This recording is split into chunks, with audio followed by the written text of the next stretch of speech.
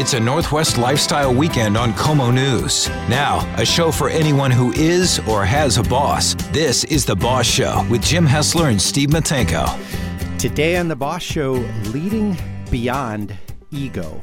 From my perspective, the single most important leadership capacity for the future. I'm Steve Matenko. I'm the psychology guy. I'm an executive coach and a leadership development guy here in the Seattle area and now in Mexico. And I do a lot of my leadership development work with my friend across the table. And we were not doing the show in Spanish. I'm Jim Hessler. Solamente en inglés. Yeah, there we go. I'm Jim Hessler. I'm the founder of Path Forward Leadership Development. And along with Steve, we train people to lead. And leading without ego is a heck of a challenge. I'm anxious for you to hear about it. This show is where we just try to give you a little bit of wisdom about how to have a better life at work. Speaking about better life at work, what we're talking about today is better life at work, but also better life, period. My story, as probably many of you know, if you're regular listeners to The Boss Show, much of my work is with Jim in the company that he founded called Path Forward Leadership Development. We work with companies, with leaders all over the world to enhance the quality of their leadership. And our program is a longitudinal program. We don't believe in kind of one-shot efforts to turbocharge someone's leadership capacity overnight. But this leading beyond ego concept is one that has been brewing in me personally for quite some time. It's separate from Path Forward, and my own evolution, both kind of personal, professional, and in fact spiritual, has led me over some decades to the conclusion that the single greatest obstacle to success, however you define success in life and in the workplace, is this thing called ego. Now, that's quite a statement. Yeah. I want to be very clear because you might be thinking, and if you've got, Psychology 101 under your belt, you might be thinking of the kind of the Freudian ego, the strong, healthy ego that arbitrates between the id and the superego. This is not the ego that I'm talking about when I talk about ego.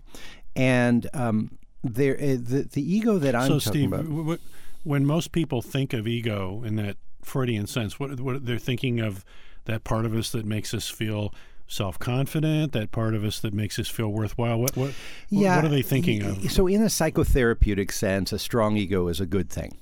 But I'm thinking, I'm asking you to just kind of put the psychotherapeutic sense of the word aside for a moment and think about the more kind of street definition of ego. Okay. Like, he has an enormous ego, or she has a fragile ego, or all the ways in which someone's ego is something that you fear, or your own ego is something that you're challenged by. So the ego that I'm talking about is the mask that we wear, the persona that we don in order, for the most part, to manage our fears. So it's the part of us that ruminates about our past. It's the part of us that worries about our future. It's based in fear.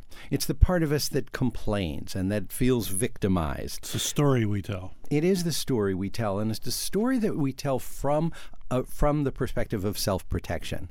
And we need that self-protection. We grow into that. That ego kind of grows on us in childhood for very good reasons. We need to protect ourselves from all those threats that the world is throwing at us. The problem is that we get into adulthood, and what we find is that all those survival strategies that we felt like we needed when we were kids because we couldn't deal with a very complicated world and all its perceived threats to our selfhood, we don't so much need it anymore, but we're still operating unconsciously from this kind of conditioned place. And we bring that into our leadership persona, our leadership approach. Right. We bring it into the workplace. We see it as a strength and we try to lead from it. Or we don't see it as a strength, but we don't even realize that it is that it has been programmed into us in ways that we're not even aware of.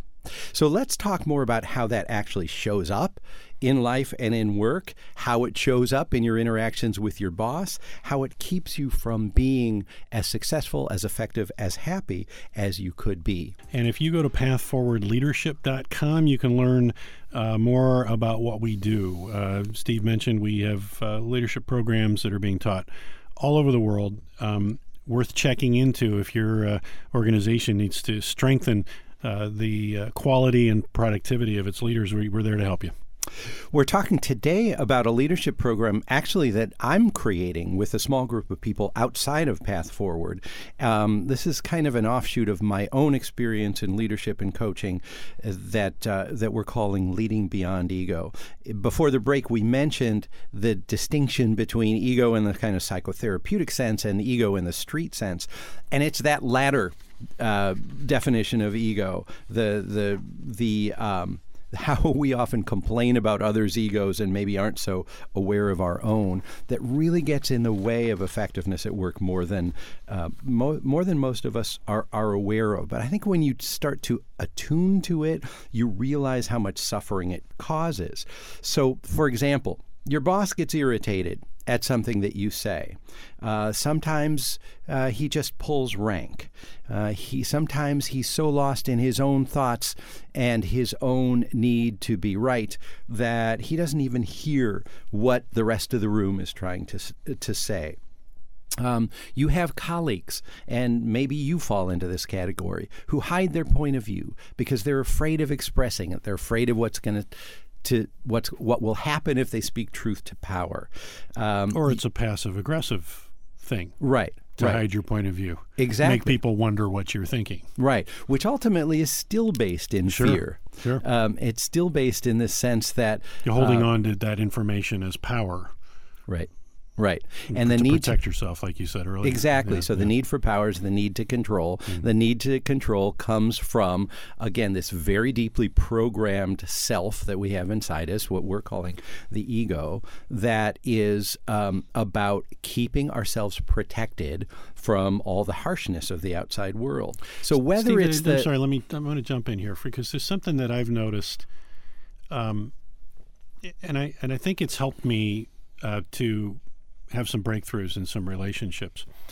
And that is that people are very often, if not the opposite of what they appear to be, their behavior is almost so obviously compensating that you just have to say, well, this person who seems so fearless, who has such a large body of self-confidence, is actually just the opposite. And of course, our current president seems to be a great example of that. Right. He's all bluster because basically in the middle of it is a little scared child somewhere that's terrified. Exactly. Being something less than he wants himself to be. And if we don't shine the light of self-awareness on that, then it will control us forever. Mm-hmm. So, and it's easy to misinterpret that as to interpret that wrongly as strength. Right. And I think most people do. Mm-hmm. And in virtually every case, when someone is dominant, like aggressively dominant, it's because there's a scared child inside. Yeah. It's an ego strategy to compensate for their inability or their kind of subconscious inability to control the world in ways that protect them. But it can go either way. So if I'm afraid, and we're all fundamentally afraid. I mean, fear is programmed into us as a way to guarantee our survival. Mm-hmm. If I'm afraid, I can go two ways with my ego. I can hide. I can try to keep myself safe by not expressing myself, by deflecting all attention from me, and then I can feel victimized by that. Or I can go the other way and try to dominate, try to control my environment, even though ultimately it's not controllable. They're both ego, and they both show up in behaviors that I bet you can kind of put a face to in your workplace, in so many ways that keep teams from operating effectively, that keep relationships from working well, and that just get in the way of success and people feeling fulfilled at work. And where I'm calling it the single biggest obstacle to workplace effectiveness and success. Because it distorts reality, and because it drives wedges into relationship. And so you're not seeing the real person. Is that you're not seeing the authentic person. You're not seeing the authentic person. You're seeing their ego. You're afraid of, because of your ego and theirs, you're afraid of speaking truth. You're afraid of giving authentic feedback. You can't show up fully as yourself because of your own ego and because of your fear of other people's egos. I mean, anyone you can't grow. Right. Anyone or anything that challenges you. So if someone is critical and defensive and you can't have an effective relationship with them, there's ego in that. For both of you, for that person who you judge as being critical and defensive, and for yourself as not being able to show up authentically because you fear what that criticism and defensiveness, how it will impact you. If you're nervous about your upcoming performance review, well, sure, that's a natural thing, right? It's ego, though. Without ego... Because you're afraid you'll hear something in that review that won't be consistent with the story you're telling yourself about yourself, about yourself and your life. Right, and that threatens you. So you might feel directly threatened by the performance review. What if I lose my job? And then you go into the danger Will Robinson sort of fear. But you also, as you say, Jim, might feel threatened by the fact that we all have created a story around ourselves in order to protect ourselves from the world. And as long as we can stay consistent with that story, then our sense of ourselves is solid.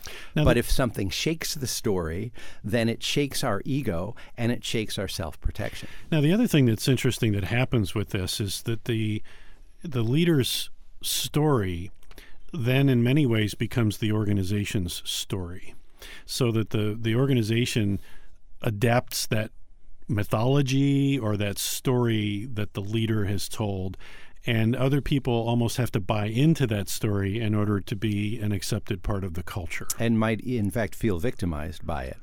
Now, if the leader's story becomes the organizational story because the leader, again, as we said earlier, is powerful and needs that power, needs to create the organizational story around his or her own story. That's all ego. The true beyond ego leader is someone who says, yes, I have a story about, for example, the direction our organization is going, the culture that I want to create here. That might not be ego, but when that person gets attached to it, to the exclusion of other perspectives, then that becomes an ego-driven situation. Yeah, that's well said, because the stories aren't necessarily all bad. Right. There can be good stories. Right. But what I see is people trying to relive the same story over and over and over again and just repeat that thing that felt good to them. And sometimes that's definitely at the expense of the organization's health. What you want to do as a leader is be willing to change your story. Exactly. Yeah. In the face of new information, in the face of so that you can create an ever more grounded story. There's nothing wrong with having a story, but we need to understand that all stories are limited. And if I need to overlay my story on the team or the organization and have everyone buy into my story, that's ego-driven. And again, it's all ultimately fear-based. If I don't control, then my existence is threatened. We're dangling the idea of a beyond ego style of leadership, which I want to talk about. It's a big ask. In just a second. It is a big ask. And I think, as I said at the top of the show, I think it's the single most important leadership capacity for the future of our world, let alone our workplaces. The ego, because it's rooted in self-protection, is hugely powerful. The survival instinct is there's nothing more that has more control over us than the survival instinct. The problem is that we have taken behaviors and mindsets rooted in the survival instinct and distorted them in our behaviors. All of us do, except for the handful of us on the planet that are fully enlightened, which doesn't include me. Maybe it's you, Jim. But getting close. Yeah. I can see the light at the end of that tunnel. And so all the ways that it's a long tunnel though. And so all the way, keep chugging forward. So all the ways that we protect ourselves based in our survival instinct have become in adulthood in our culture, for the most part, a distortion of the survival instinct. We don't really need to protect ourselves in the ways that we do, but that have been so conditioned into us from an early age that many of us are largely incapable of even being aware of some of these ego strategies that we use. So there are a couple ways to go about kind of resolving these ego deficiencies, or dysfunctions, the ones that get in the way of relationships, that get in the way of authenticity, that keep us from expressing who we truly are and need to be in the world. One is to go through the psychotherapeutic route and kind of inquire into ego and get deeply into it and do shadow work. And but that's a very long process. It's an important process, and I don't by any means want to diminish that process. But there's also something else that's much simpler that we can do, and it's an also. It's not an or. It's a both, and that is to show up in every moment from a place that we call beyond ego. Now, what does that look like? Well, you can't eradicate ego, but you can't, because that voice will always be inside you. It's the voice that makes you nervous about your performance evaluation, or afraid to speak to your boss, or the voice that makes you want to control situations or relationships, depending on your personal style. You can't eradicate it, but you can in any moment put it in the passenger seat and operate from a higher place. What does that higher place mean? Well, a higher place might look different for everyone, but you've got to have a North Star. You've got to have a sense of there's another place that I can be operating from. For Christians, it might come from the question, what would Jesus do in this situation, right? For Buddhists, it might be an eightfold path sort of inquiry. For an atheist, it might simply be about the common good. Like, how do I respond in this? A Confucian kind of a view, right? Mm-hmm. That the wise teachers can teach us the best way to live our lives. Right, yeah. right. Yeah. So how do I respond from a place other than ego? If I'm feeling, if I'm criticized, if I'm treated unfairly, if I am dealing with someone who threatens my ability to do my work in effective ways, or who I perceive as if I'm not getting the like credit I think I deserve, yeah. if I'm not getting the promotion that I think I've earned, et cetera, et cetera. Yeah. Right. Yeah. What your ego will want you to do is to lash out. Right. And blame the other and become a victim. Exactly. Right. Yeah. And there's another possibility. So with a small team of people, in the process, I've been developing for 3 years with a small team of people a leadership program called Leading Beyond Ego. And what we do in this program, and by the way, it launches on February 11th of 2018. And to find out more about it, you can check out leadingbeyondego.com. But what we do in this program is get people to look at how ego shows up, and it shows up very differently in different people, the impacts of ego in your relationships and your workplace, and what a beyond ego perspective might look like practically. Steve, I think what I hear maybe to some degree is what kind of what we don't want. I'd like to hear maybe a little vision statement from you. If we really can lead beyond ego, what does that create? What possibilities does that create for us? And how does that look in actual practice? Yeah, let's talk about specific situations. Mm-hmm. So somebody says something to you, you get angry or frustrated. Mm-hmm. You have a choice in that moment. The great thing about leading beyond ego is, as I said before the break, it's about coming from a higher place. You can identify that higher place for yourself, and in any moment, you can choose to do that. The problem is you have to do it in every moment. It can't just be individual moments. But you have to give up one form of power to embrace another. I don't know if that makes sense. Yeah, it's a much healthier form of power. You give up the power to control the situation, but you give yourself more power to respond to it in a healthy way. Right. Power to create what you believe is important to create in life from that higher place. Right. So I don't think we want people to think this is about living less than you are, living smaller, living safer. And that's really not what you're talking about. It's about living from so much greater than you have lived to this point. Once you tap into that higher place, and again, you get to define what that is, and act from that source, then your power expands immensely. So again, just as a really small microcosmic example, you get angry or you get frustrated at somebody, something somebody says, and you will continue to get all your life to get angry or frustrated. Instead of lashing out, which is your ego at work, you notice the emotion inside you, and you do one of two things. You put it on the table with the person for discussion with the person who made you angry or frustrated, and you say, I notice in this moment, I'm really pissed off about this. And you don't, as we talk about in Path Forward, you speak about the emotion, not from the emotion. You hold it in front of you as something that you're experiencing, as we all experience. We all experience anger or frustration. We all have. Ego is not something that we get to blame ourselves for because it's part of the human condition. All the dysfunctions of our ego is just part of the human condition. This is where it's radically different for some people, because what you're asking the other person to do is to help you deal with that. Right. And what does that do to your relationship? Giving over that to that other person, saying, here's what's showing up for me, and I want your help. Exactly.